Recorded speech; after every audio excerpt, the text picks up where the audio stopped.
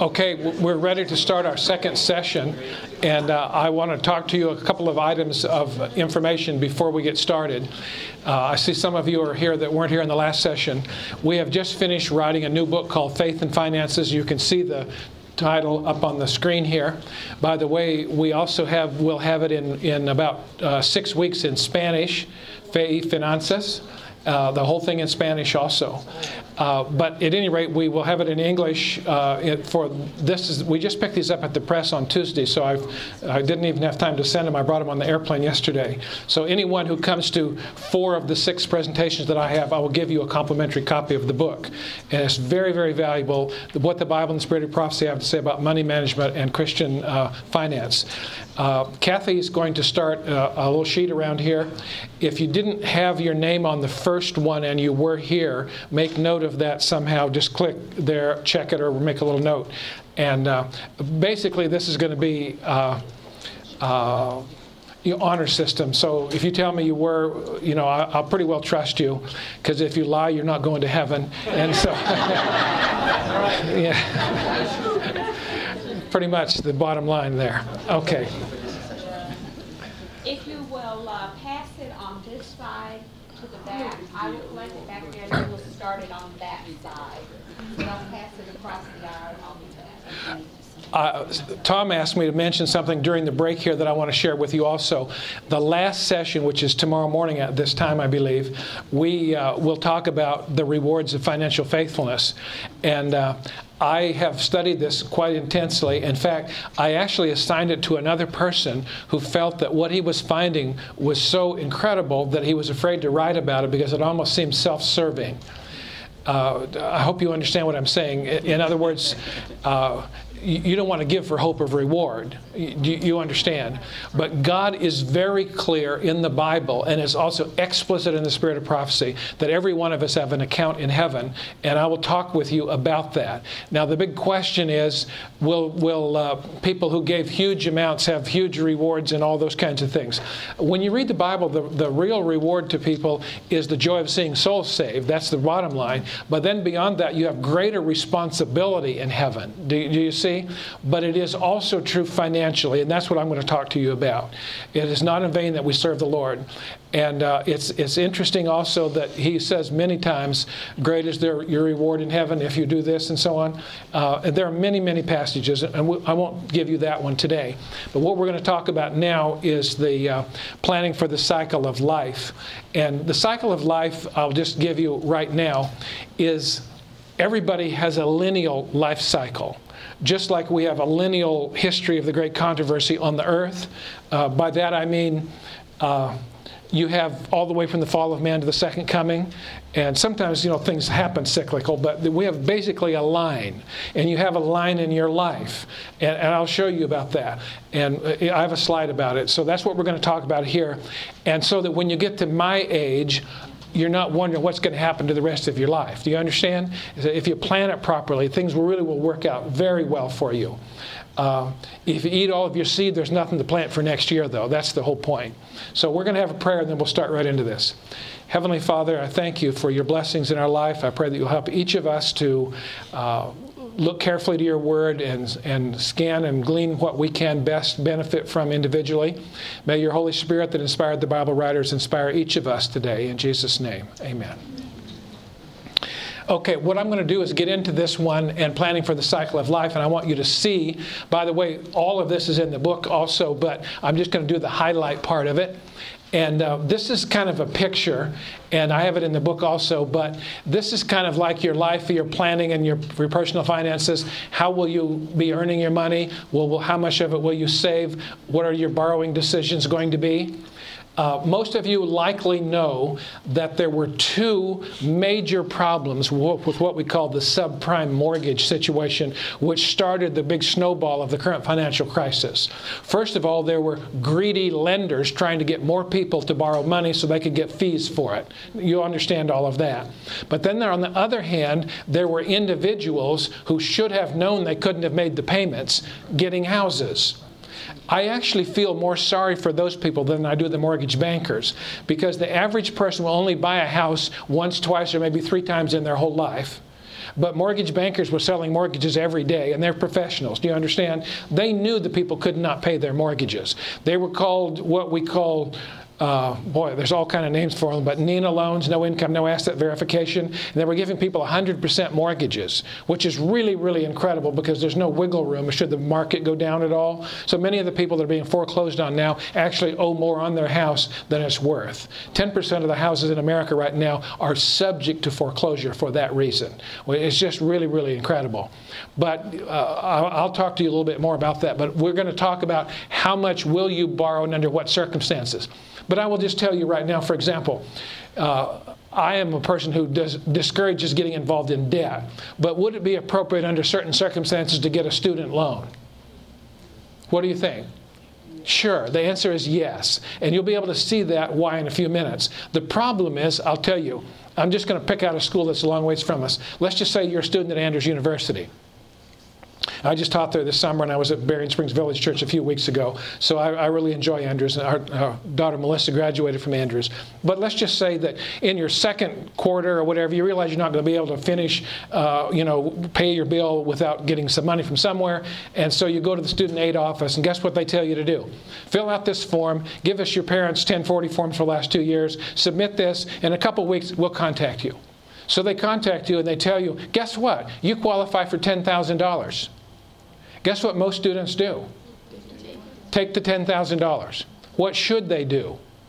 Say thank you, but use it as a line of credit, if you please. Do your very best to borrow from to get money from every other source possible, and then only borrow as much as you have to finish. If you could get by with $2,780, that's what you should borrow. Do you understand? And I'll show you some more things about that in just a minute. Why do I tell you to be so skimpy about student loans? You have to pay them back with interest. This is really interesting. Okay, now, how will you do your spending? Risk management, this is the insurance and so on. What will you do with your investments? And what do you plan to do in the last part of your life? Those are decisions that people have to make. So here's what I was telling you earlier that I think is really, really important to know. If you do not graduate high school, now this is kind of an interesting thing. You will make about $1 million in your life working, 40 years of working. If you graduate high school, you can bump that up about $400,000. Graduate college, or some colleges, another $200,000. Graduate, this really bumps it up more than twice as much as a non-high school graduate. And if you are willing to be a professional person, get your MBA, go to law school, become a position or whatever, you can see it's 4 times what you would make a non-high school graduate, unless you work for General Motors. I'm just kidding you, but I will tell you that the real reason that the car companies are having the big problems right now is because the labor unions are killing them. General Motors, for example, has most of their blue-collar workers are not college graduates, didn't even go to college. And they're making $71 an hour. The interesting part is Toyota is paying their people $47. Now, this is with benefits, you understand, with their health needs and so on. But anybody's got a calculator on your cell phone can figure this out. You understand that 71 is 50% more than 47, and you cannot compete in the market paying your labor 50% more than your competitors. Just not going to happen. This is very, very interesting. That's why the labor union people are standing in Washington right now trying to get the president to bail out the companies. It's a very interesting situation that we're seeing. But I'm going to tell you another thing. Do not think about the money so much, except for this reason. It's not wrong to work at McDonald's. Do you understand what I'm telling you? But if you want to work somewhere else, you need to get an education. That's the important thing I'm going to tell you.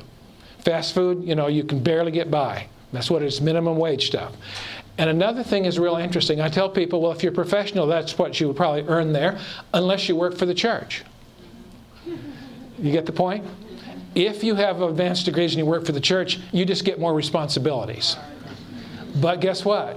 You're storing up treasures in heaven. And I think that's important. So the whole deal, though, is you don't want to be destitute your whole life. And an education is the difference between being destitute and doing something more valuable with your life. Now I'm going to show you something interesting.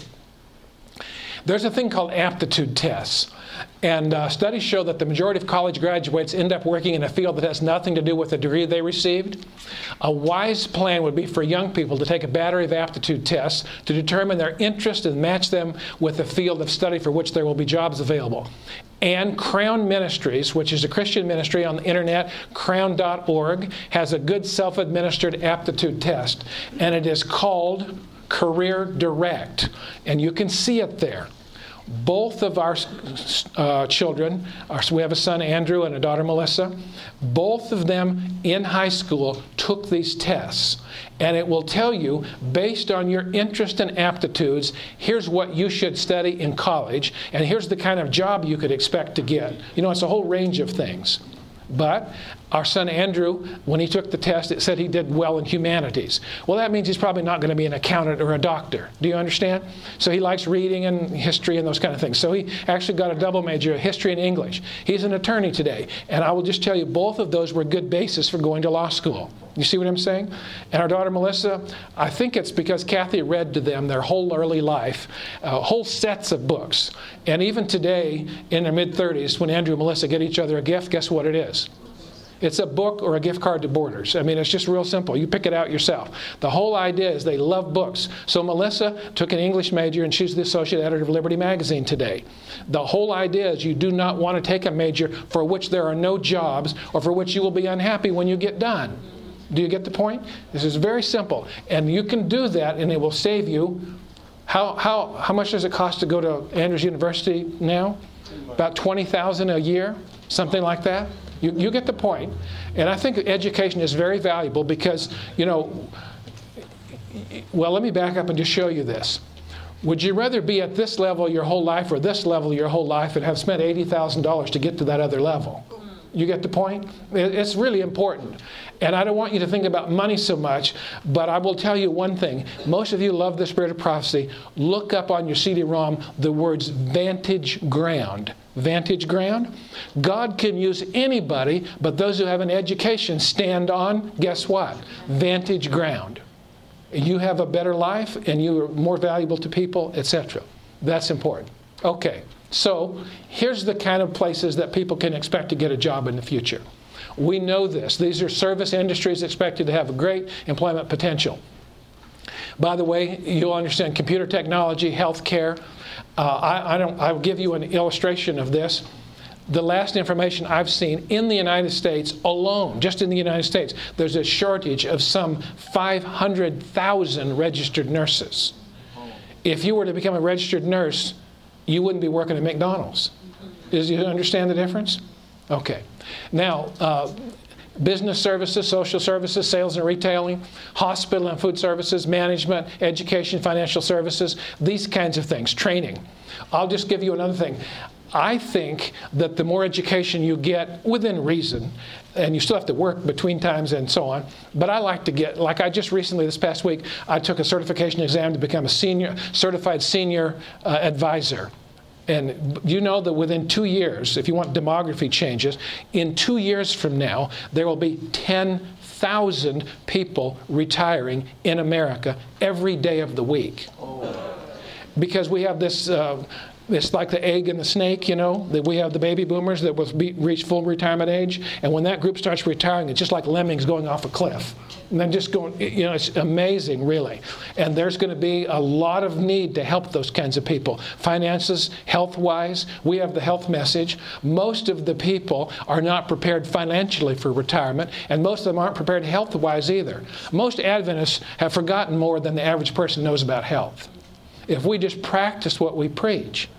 I'm wearing a pedometer right now, and it's right here.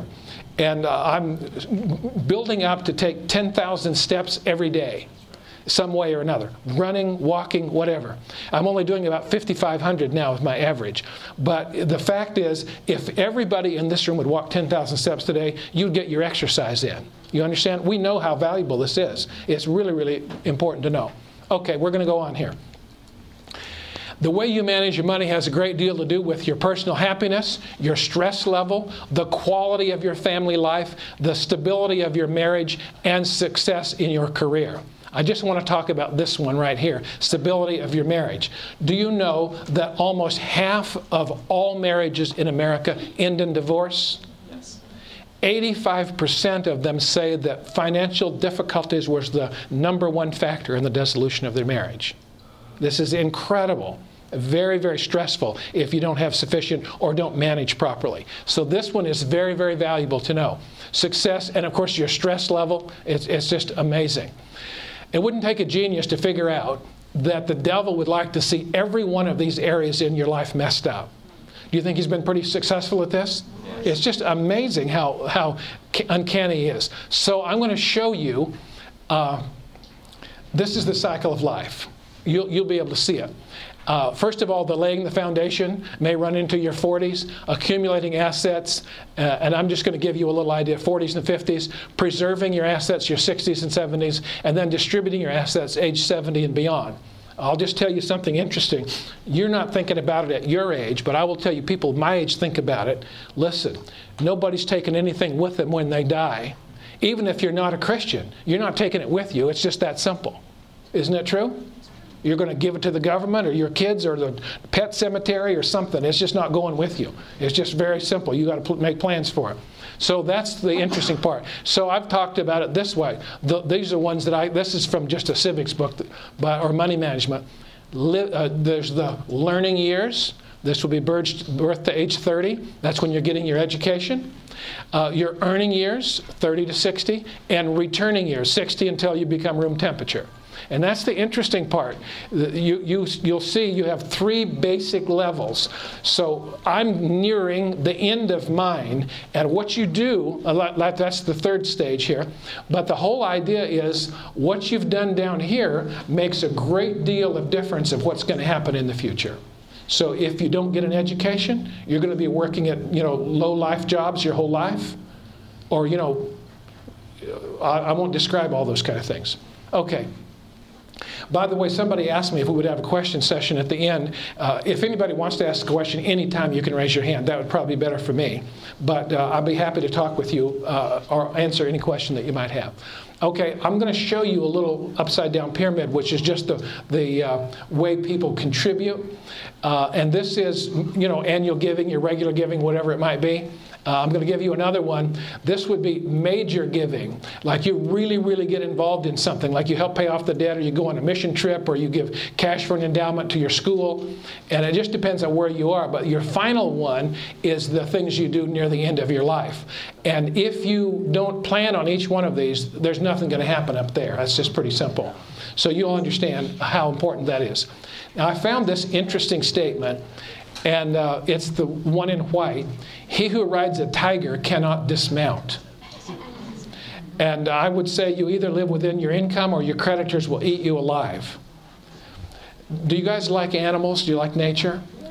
It's my understanding that the tiger is the largest of the cat family. They're actually bigger than lions. The lion is the king of the beasts, of course, because they hunt in a pride. There's a bunch of them that will do it. But tigers typically hunt by themselves because they don't really need help. And if you imagine yourself riding a tiger, you couldn't let go or he would eat you. Isn't it true? Right here in California, wasn't it a couple years ago that some boys were taunting a tiger that jumped out of its cage and killed one of them? Yeah, this is interesting. I mean, they have no fear. Well, so I'm going to show you this. First, I'll back up and show you that from a financial perspective, that tiger is debt. Debt and its resulting bankruptcy have drastically changed the American financial picture. I was at Raleigh, North Carolina, to one of the churches there, and a lady had just retired from Raleigh-Durham Medical Center, 40 years as a nurse, and she enjoyed her work very much. And she said, when I talked about this, riding a tiger, she said, I learned a limerick when I was in high school, and I'll write it down for you. She gave it to me on a piece of paper. Here it is. There was once a lady from Niger who smiled as she rode on a tiger. They returned from the ride with the lady inside and the smile on the face of the tiger. Now, people that get you in debt do not care if you go bankrupt. Now, I'm going to tell you something incredible.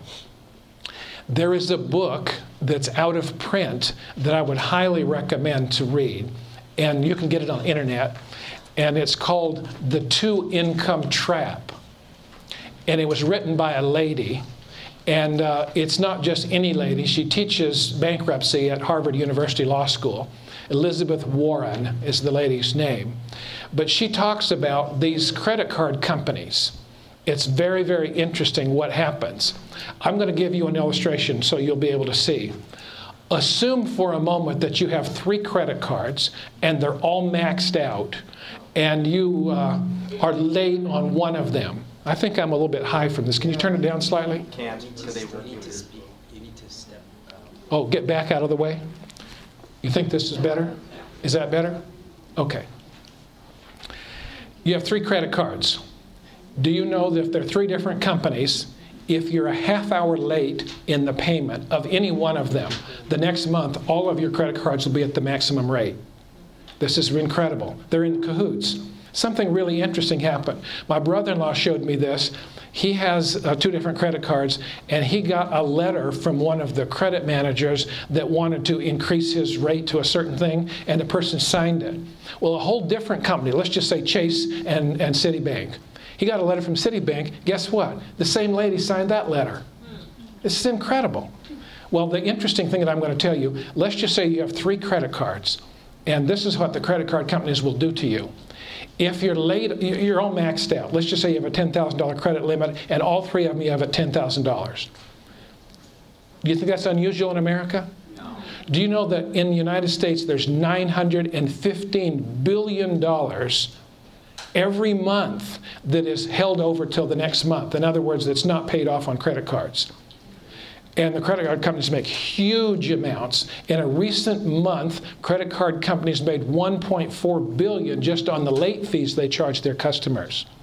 This, to me, is incredible. But anyway, let's just say that you have 3 cards maxed out, and you're slow paying on one of them. And you just wonder, what in the world is our family going to do? And while you're contemplating that with your spouse around the kitchen table one morning, when you get the mail, there's this thing in the mail that says, guess what? You qualify for a line of credit or a home equity loan on your house. And you say to your spouse, thank God, this is just going to save us. So you get the home equity loan, pay off your credit cards, and then you realize that you can't make your home equity loan and your regular loan and your car payment and your student loan and all that. So you end up going bankrupt anyway.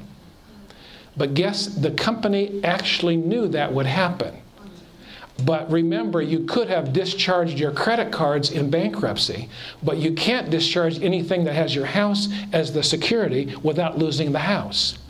People that don't understand bankruptcy think, well, if I file bankrupt, I can keep my house and I can keep my car. Sure, if you can make the payments. But you can't get discharged from the payments. You still owe the payments. You see what I'm saying? They're doing it for their interest, not yours. Really interesting situation. Okay, here's the bankruptcy. By the way, a letter has been circulating around the internet written by an Adventist person stating that in October this past year, the highest number of bankruptcies ever recorded were recorded as part of the great precipitous fall that we're having. It isn't true because of this. In 2002, there were 30,000 personal bankruptcies in the United States every week. So if there's 4 weeks in a month, remember the October this past year was 105,000 bankruptcies. This is 120,000 every month in the year 2002. Do you see what I'm saying? Some people are also talking about 11.8% unemployment. It's not true. It's about 6.8. Anybody here can check that out. Get on the U.S. Department of Labor Bureau of Statistics. You know, you can see it there. Bureau of Labor Statistics. The current unemployment rate is 6.8. It would have to almost double to get what people are saying on the internet. Okay, so this is 1.6 million families threw in the towel, and that was 6 years ago. Now here's why people get in trouble financially, and I think it's very interesting. That sounds better to me. Okay, 3 main reasons why people get in trouble. You know what the first one is? It's in this order even. Ignorance. What is ignorance? You don't know. That's the right answer. It's not that you're stupid. It's just that nobody's ever told you. Isn't it true? I mean, I will tell you, the more I study, the more I realize I don't know. Have you ever felt that way? There's so much you could learn out there. There's just all kinds of amazing things you can learn.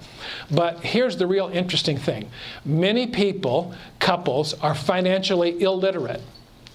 For example, I'm hoping it's not true for you guys, but when I went through school, it was possible to go through elementary school, academy, and college and never take a course that would teach you how to manage your money.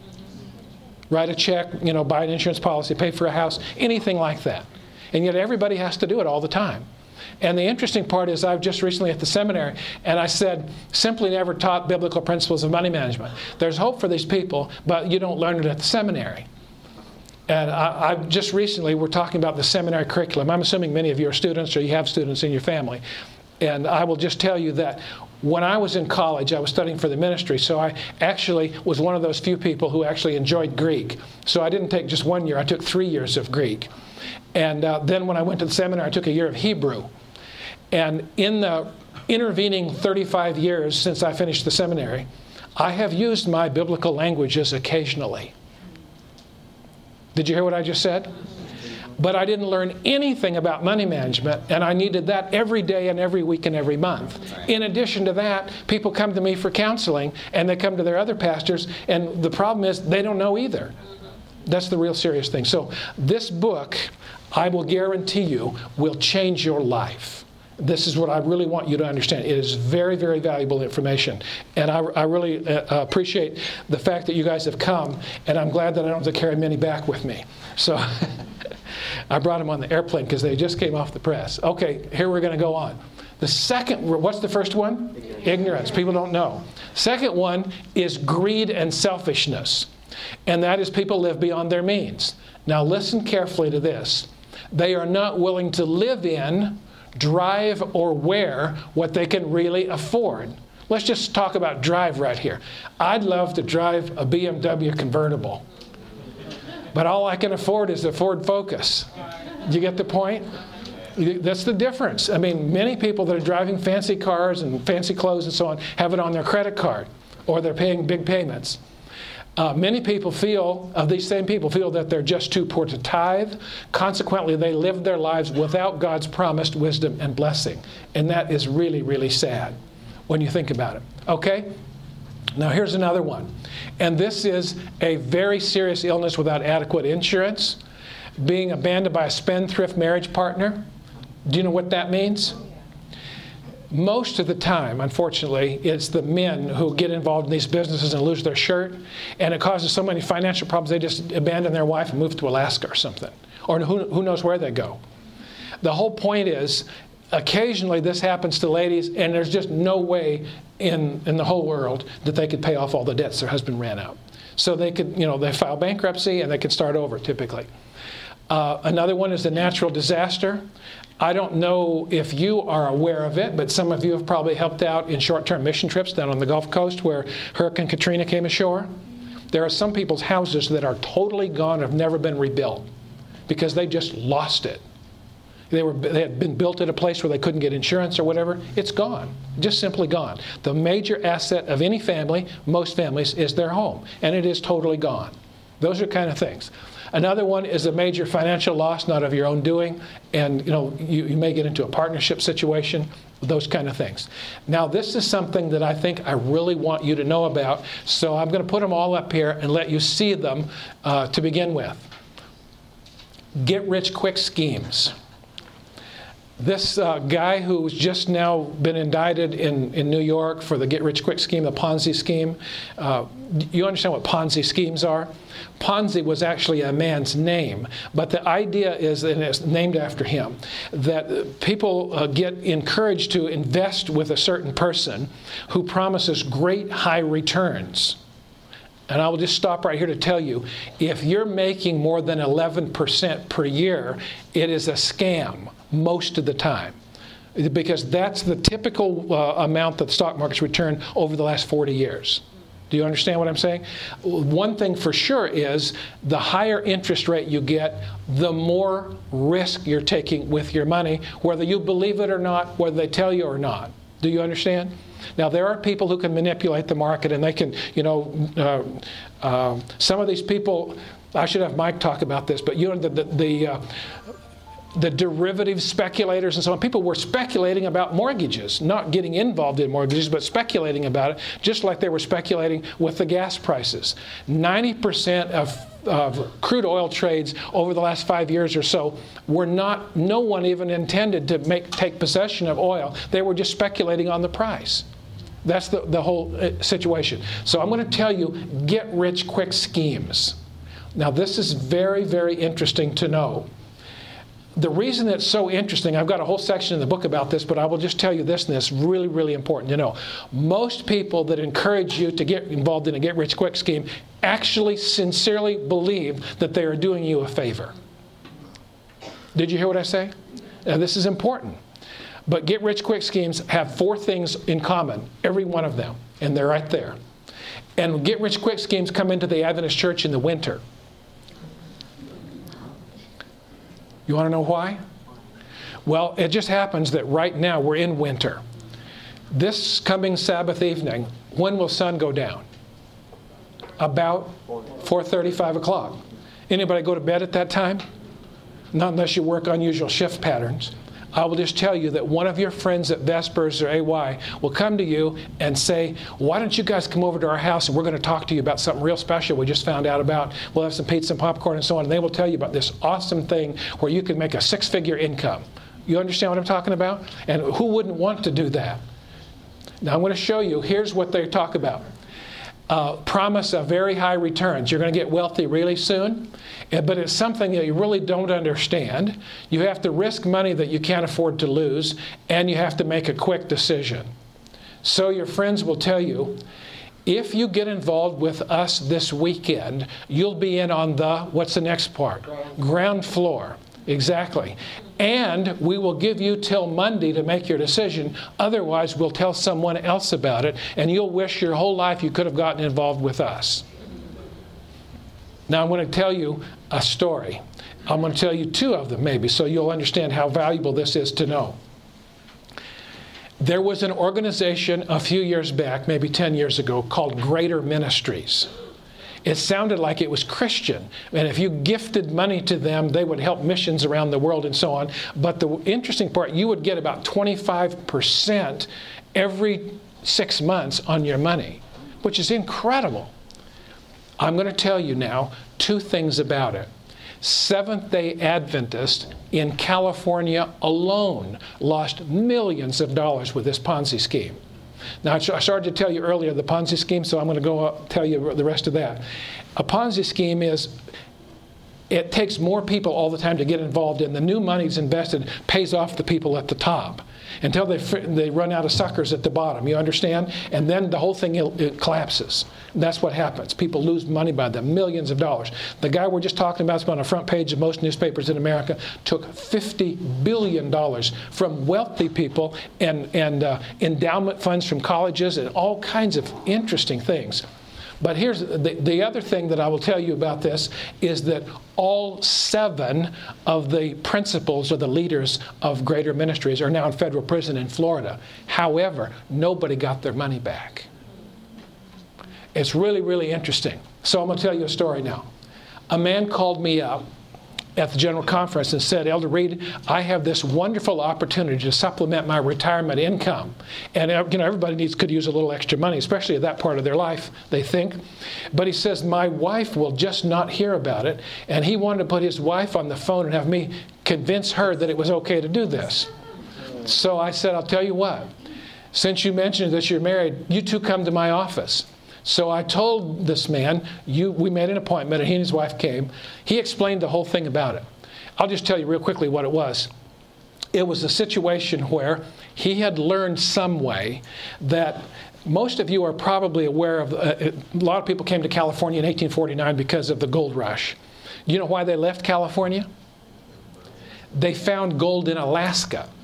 That's the reason. And so they went up there.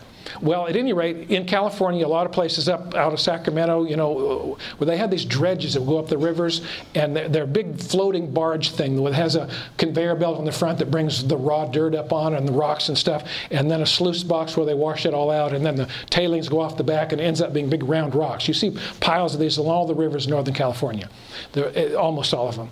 At any rate, this guy heard that that was kind of a crude way to get the gold out. But anyway, with modern technology, he was told, you could turn those dredges around, re-outfit them, and send them back down through the same rock and get a whole lot more gold than there was there that got the first time, because a lot of it just went overboard. It really made sense to him.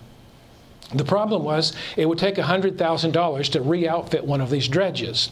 They needed 10 people to each put up $10,000, and they could do it. And then when they started making the money, they'd get paid back, and everybody would be happy and making lots of money. And especially when the price of gold goes up, as it typically does when there's a recession. Anyway, his wife, I looked at her then and I said, what do you think about it? Now, these people are retired now, and she started weeping, and she said, Elder Reid, I haven't slept a bit since she's been thinking about this, and this is all he talks about. But we've just paid our house off, and he wants to get a line of credit on our house to get his $10,000, etc. You understand. And I just don't think we should do it. What do you think? She said to me. And I said, well, I think you guys just made your decision. And she said, what do you mean? And I said, when you get married, God said that you become one. Isn't it true? Now, let me tell all of you this. Some of you are married, some of you are contemplating it. When you get married, whether your spouse knows anything about money management or not, God gave you that person to keep you from doing stupid stuff. I'm really telling you the truth. It's true. If I didn't have Kathy, no telling, I'd have an airplane, and I'd have a sailboat, a whole bunch of other stuff, all mortgaged, do you understand? The real interesting thing is, I told the man, that's your answer. Don't do it. 2 weeks later, he said, I'd been in touch with these people, and I just about got involved. He says, thank you. You saved my marriage. You saved my reputation. You saved, my finances and so on. The man got 10 people to give $10,000 each, but instead of going to Alaska, he went to Mexico, and, he's enjoying the money. You understand? Now, this is the real typical thing you see all of these. You have to make it, you understand. If you have those, anytime anybody tells you that, they're going to be serious as a train wreck. They think they're doing you a favor. But you don't do it. You just say, I'm sorry, our family is not interested. That's the point for you. And by the way, it could wreck you. Another interesting thing is when these things come around in churches, and then when they crash in, guess what happens to the friendships of your church family? It's terrible. Very terrible. Okay, now what can we do to experience financial freedom? Here's some things you can do. The first one, get organized and develop a budget, have a plan. A budget is just real simple. By the way, I have a whole budget sheet in the book and so on, and you can fill it out. By the way, if you do get a book, I would suggest in the forms that you have in there, there's a balance sheet and a budget and so on. I would suggest not writing on it. Take it to work or school or something and make photocopies of it, because then you won't mess up the original documents. Anyway, you can just, how much comes in and how much you spend. By the way, a budget to most people is about as interesting as the diet. And people just don't like those things. It's just really credible. But it's, I have a master's in public health from Loma Linda, and I would just tell you that most people that are on diets are just waiting to get down to the weight they used to be or would like to be so they can go back to eating like they used to. And, you have to lifestyle change this stuff, But at any rate, budgets are not bad. It just helps you to be able to spend for things you really need by doing the appropriate things. Okay, the second one is spend less than you earn. Determined to live within your means. More than 40% of Americans spend more than they earn every year. How do you think that's even possible? Credit and debt. Lots of those kinds of things. It's really, really amazing when you think about it. So I will just tell you something interesting. From a health perspective, people want to know, well, what can I do? I know Weimar has a good program for reversing diabetes, type 2 diabetes. And the real interesting thing about it, it's lifestyle situation, as you know. And then if I had hypertension, or if I was obese, or if I had heart disease in my family and so on, there's not a different disease for a different diet for every one of those. It's all the same thing. Eat a wide variety of unrefined fruits, grains, nuts, and vegetables in sufficient quantity to maintain your ideal weight, and you're going to be healthy. Isn't that true? Now, the whole idea is that there's not a special financial thing for any one of your special financial problems. It's all the same thing. It's these 7 points. And that is spend less than you earn. By the way, if you think you're poor, visit India or Haiti. When Kathy and I were involved in evangelism in India, it was really, really incredible because We had one meal a day that the local pastor's family and a couple of other ladies, they cooked the meals for us. And by the way, they have good food available over there. But what they do to it was awful. They put all these peppers and stuff in it. So we told them, just make the potatoes and the beans and the okra and stuff, with just a little bit of salt, and that's it. So we enjoyed the food. And by the way, they would eat what we didn't eat afterward, and not from our plate, of course, but from the big kettles. And they said, wow, we should have been doing this all along. It's a lot better for us. To me, it's really interesting. But I was visiting with the pastor one day while the ladies were getting lunch ready, and he had been pastoring by walking between his churches. But somebody from ASI had helped him to get a bicycle. And he was so thrilled that he had a bicycle. He only knew one person in one of his churches that owned a car. And that man was a taxi driver. So he asked me one day, do you own an automobile? He's not supposed to ask that kind of question to me. I had to tell him I have 2 of them, one for me and one for my wife. Do you understand? Now, from his perspective, what am I? Rich. You get the point? The real deal is, if you didn't have the money, you could get by some way. Pretend like you have to do that, and you will be much better off. Here's another little interesting one. Save a little from every pay period, starting with only $50. Not just your retirement, but just a little bit. Do you know the Spirit of Prophecy? Ellen White, we have this compilation called Adventist Home. Section 13 in Adventist Home is about personal finance. And it says, every time you get any money, save a little bit. This is interesting. Tithe and offerings, put God first, but then save a little bit. If you did that, there would be, most emergencies would not be an emergency for you. It just wouldn't be. That's important. Okay.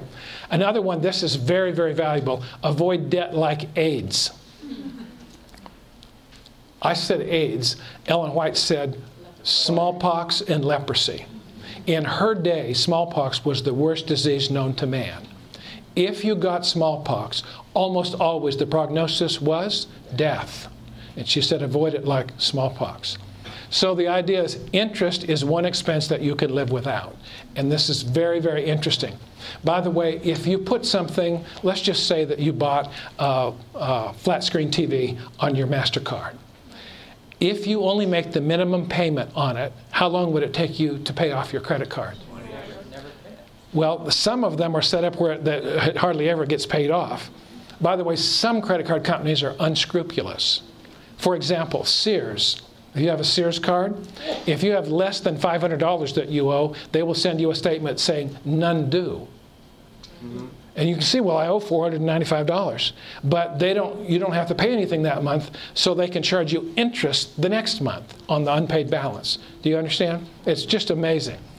Okay, we'll go on here. The 5th one, be a diligent worker. I have the unique distinction in my office, which is the North American Division at the General Conference, have being the only person who's been to every camp meeting as a speaker in North America. It's all 58 conferences, Canada, the province of Canada, and so on. And I frequently do this kind of a seminar, and when I talk with people, sometimes I ask them, where are you working, or what kind of work are you involved in? And sometimes they'll say, well, I'm kind of between jobs, and I haven't worked for a while, and so on. But you have to be a diligent worker for all this to work. And by the way, unless it is something that's unconscionable, that would be like being a bartender or a belly dancer in a bar or something. Any work is good work. Do you understand? There's not something you won't do. So what do you think Proverbs 22:29 says? Would anybody guess? Show me a man who's diligent in his work. He will stand before kings, not mere men. So hard work always pays off. If you're a diligent worker, your employer will do the very best they can to keep you employed. That's important to know. Okay.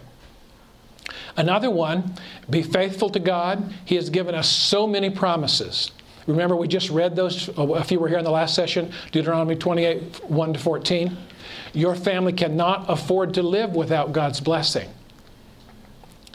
I just think this is important. anytime people talk to me about money management, I say the very first thing you should always do, it's the foundation, is be honest with God and be faithful with Him. Because you're in partnership with God. You remember many of the times in the Bible when God was about to do something, the leaders would say, God, this wouldn't be good for you. People wouldn't look kindly toward you if you did, destroyed all the righteous or whatever. And God has a reputation, so He wants His people to prosper. And then another one is, remember, this earth is not your home. Our management here determines our eternal destiny.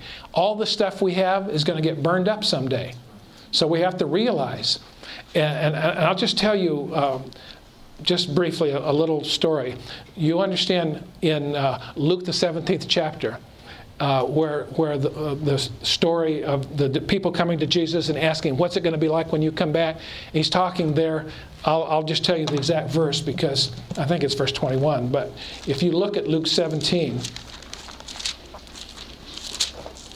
I believe I have the right one in mind here. Yeah, well, it's verse 32. Luke 17:32. There's the point, remember Lot's wife. These are written in red in my Bible, the words of Jesus, remember Lot's wife. What do you think He means by that? I'm going to tell you the bottom line without telling you the whole story because everybody knows the story. No person or anything is worth trading for eternal life. You understand? There's nothing more valuable on this earth than eternal life. Nothing. No person or anything.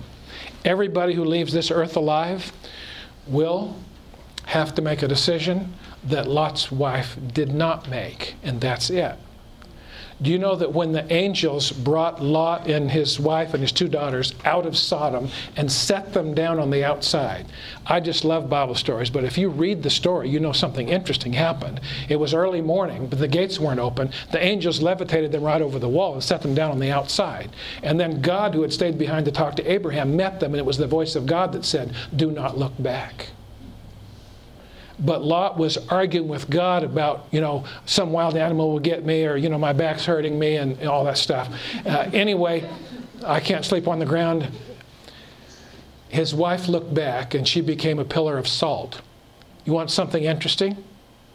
Ellen White says she became a pillar of salt forever. She died the second death right on the spot. Why did she look back? Anybody know? I've heard the answers right already.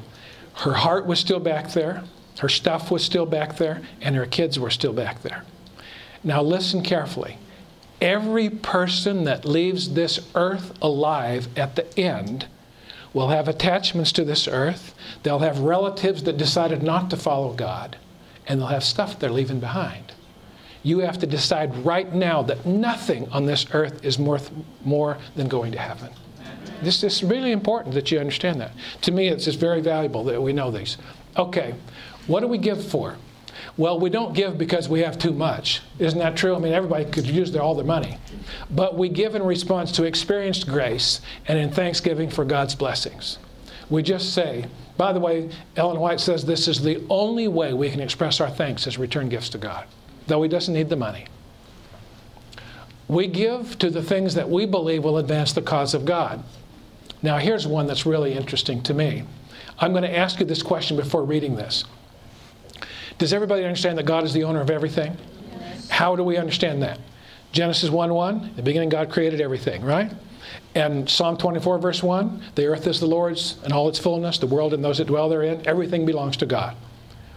So, if God has lent me stuff to use, when I'm finished with it, what should I do with it? Give it back to Him. That's very basic.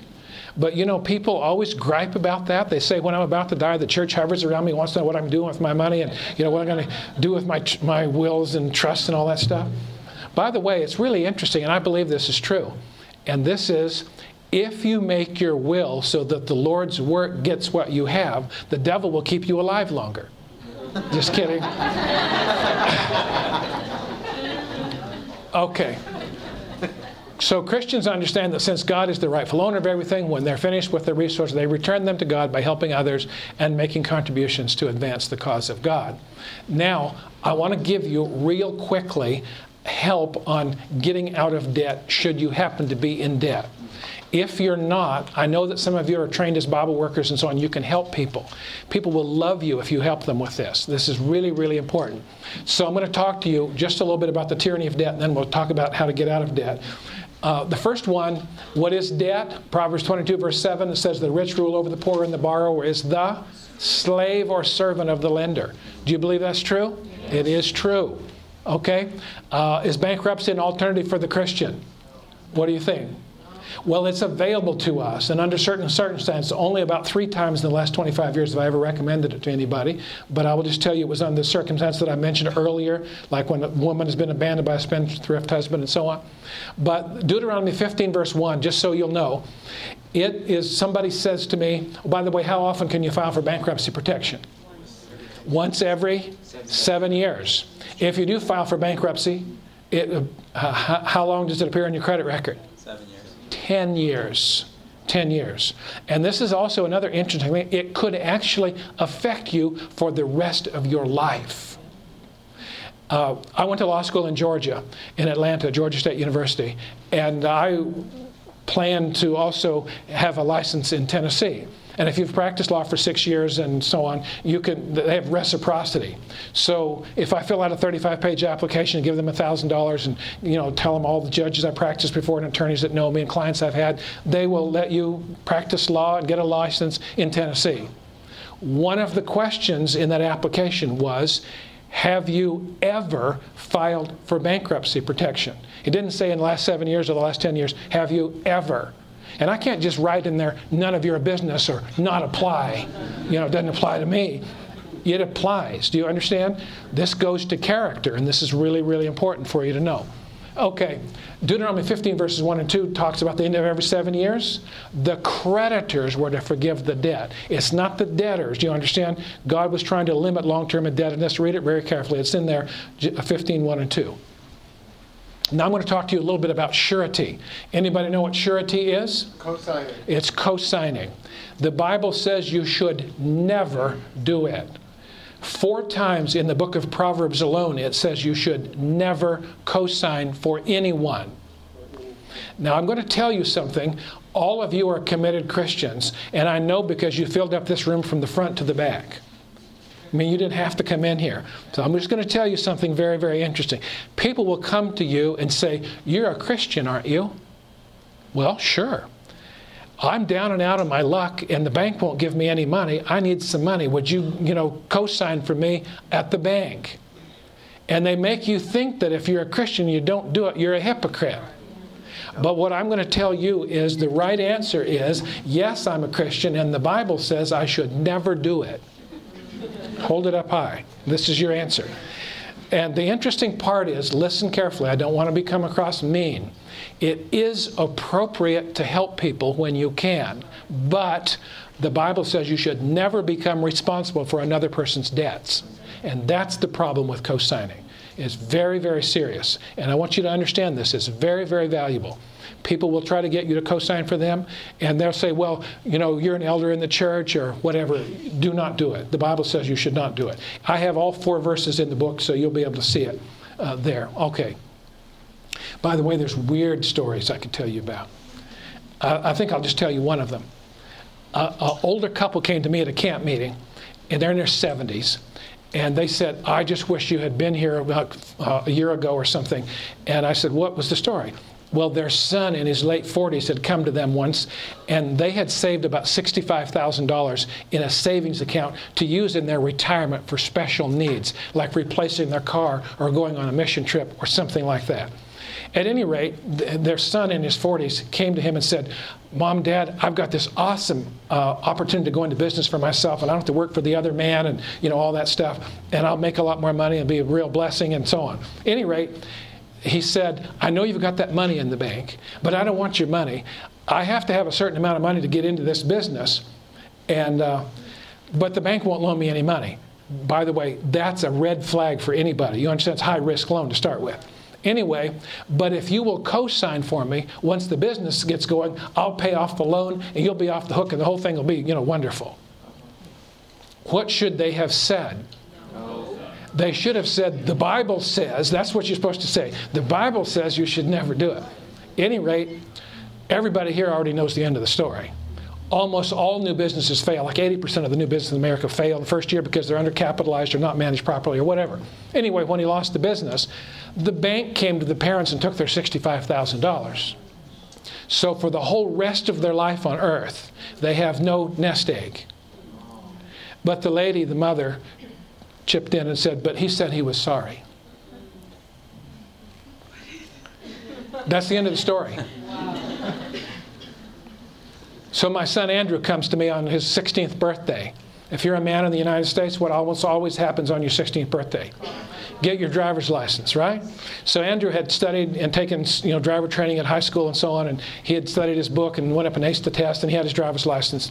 He says to me, Dad, I'm going to, now that I have my driver's license, don't you think I need a car? And I said, Andrew, that would be wonderful. And he started, saying I could take my sister to school and I could take myself to work. He's working at Taco Bell. You guys have Taco Bells out here where you live, probably, don't you? Taco Bell is an interesting place. I'll just tell you this. There's only 12 food items in the back of Taco Bell. No matter what you order, it's a mixture of that in some way. So it's not rocket science back there. So Andrew worked at Taco Bell for 3 years. His Uncle Ken told him that Taco Bell is that place that if you show up at work on time, for 3 days in a row, they want to make you manager. And the real deal is it's almost all young people learning to work, anyway. So Andrew says, I'm working at Taco Bell, and I couldn't get a loan. I'm working minimum wage and so on. But he says, Daddy, I work hard, and if you'd co-sign for me, I would make all the payments. So he's looking at me, and I didn't say yes or no. And he looked at me, and he could tell by my eyes, he says, you're not going to do it, are you? And I said, no, I'm not. And he says, why not? You know I'd make the payments, don't you? What did I tell him? The Bible says you should never do it. So I told you he's an attorney today, and of course he was just in high school then, but he always had this questioning mind. So he says to me, Daddy, I want to ask you a question. I said, sure. He said, did your dad co-sign for you when you got your first car? And I don't know how he knew it, but I said, yes, he did, but he didn't know any better, and I know better. So the real bottom line is, then I said, remember, I want to be kind of funny a little bit, but real serious. It is important to help people, but not become responsible for their debts. If you co-sign a note, even though someone else gets the money and it's their loan, it's on your credit record until it's paid clear off.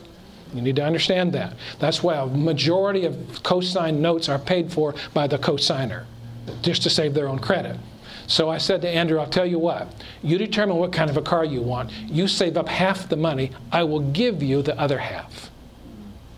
Now that's helping, you understand? I didn't realize how much it was until a few months later, Andrew came to me. He had a big Honda dirt bike, and he had sold that and a lot of other stuff, and he'd worked extra at Taco Bell, and he says, Dad, I found the car I want. It cost $3,000, and I've saved up $1,500. Where's your money? So he got his car after all. But the whole deal is he took real good care of it, drove it all the way through college because he had a lot invested in it. You understand? It's a good lesson also. So that's important. Okay, personal surety. This one's interesting. This is co-signing. This one is your own note. And that's when you get upside down in your mortgage. What I mean by that is, listen, almost everyone in America who's making monthly payments on a car owes more on the car than it's worth. It's really true. So that's personal surety. That's why we always encourage people to have a significant down payment, like 20% or whatever, so you're not upside down in your mortgage. And that that alone would have avoided the whole subprime mortgage problem. Because not only were they paying on 100%, but these people also were given variable rates, and they were also paying private mortgage insurance. This is just the worst case scenario you could come up with. It just really, it was doomed to failure from the beginning. Okay, now I'm going to show you this, not because you've ever seen one of these. You guys are too young to have seen this. But I just want you to understand, have you ever heard reading the fine print? Now in the back you're not going to be able to read this, but I'm just going to show you something interesting. Today, recently I asked a guy in our office at the General Conference, how many offers for credit cards do you get in the mail every week? Now, some of you probably don't get any, I don't know, but if you have, established credit anywhere, you're going to get these things in the mail. I usually get probably 10 or 12 of them every week in the mail. Offers from Chase and Citibank and many others for, a line of credit or all kinds of unusual things. Anyway, I'm just going to show you something interesting. Have you ever heard the expression smelling a rat? Well, I'm just going to show you how to find a rat. Here it is right here. This, you can see it even clear all the way from the back. This is one of these quick money loan things. You can check right there if you want to borrow $5,000, or right here if you want to borrow $4,000, or right here if you want to borrow $3,000. Now, can you see a rat yet, just from what I've shown you? There's a rat right there. That 100 is a rat. Why isn't this 5,000, 4,000, and 3,000? Well, the rat is, in the United States under the Uniform Commercial Code, it is illegal for lenders to charge high interest on loans of $3,000 or less. This is purportedly to help poor people. So they want you to borrow $3,100 so they can get out from under that law and thereby charge you 19% interest. Isn't that incredible? Okay, I think it's time for us to stop, isn't it? I know you have other meetings, so I'm only going to just show you really quickly. All this is in the book. So there's a debt elimination process that you can get, how to get out of debt. I'm only going to show you this, and then we're going to stop. 3-step plan to get out of debt. Anybody can do it. There's a basic premise, though, like a geometry problem. You have to establish the tithe to be involved in God's blessing. But you declare a moratorium, no additional debt. You make a promise with God that as He blesses you, any extra money you get from any source will go on your debts. And then the last one, you list all of your debts from the largest to the smallest in descending order, and it would look kind of like this. And you make the minimum payment on every one every month, and then you add on the one at the bottom till it's paid off, and then you take that minimum payment and put on the next one, and so on. It's called snowballing the debt. And if you have a home mortgage, that one should be paid off last. Why? It's the biggest one, and the interest is still tax deductible. And so pay that one off very last. And I'll talk with you later about how to pay that one off. Well, thank you for your kind attention. If some of you have questions or comments, you can come up afterward. But I know, don't you have a plenary session now too? No. Okay, in a few minutes. Okay, let's have a prayer and then we'll be dismissed. Heavenly Father, I want to thank you for your blessings. I pray that you'll be with each one who has come, that insights gained will help them to be in your will and to understand it and to follow it. And dismiss us now with your blessing. In Jesus' name, amen. This media was produced by Audioverse for GYC, Generation of Youth for Christ. If you would like to learn more about GYC, please visit www.gycweb.org. Or if you would like to listen to more free online sermons, please visit www.audioverse.org.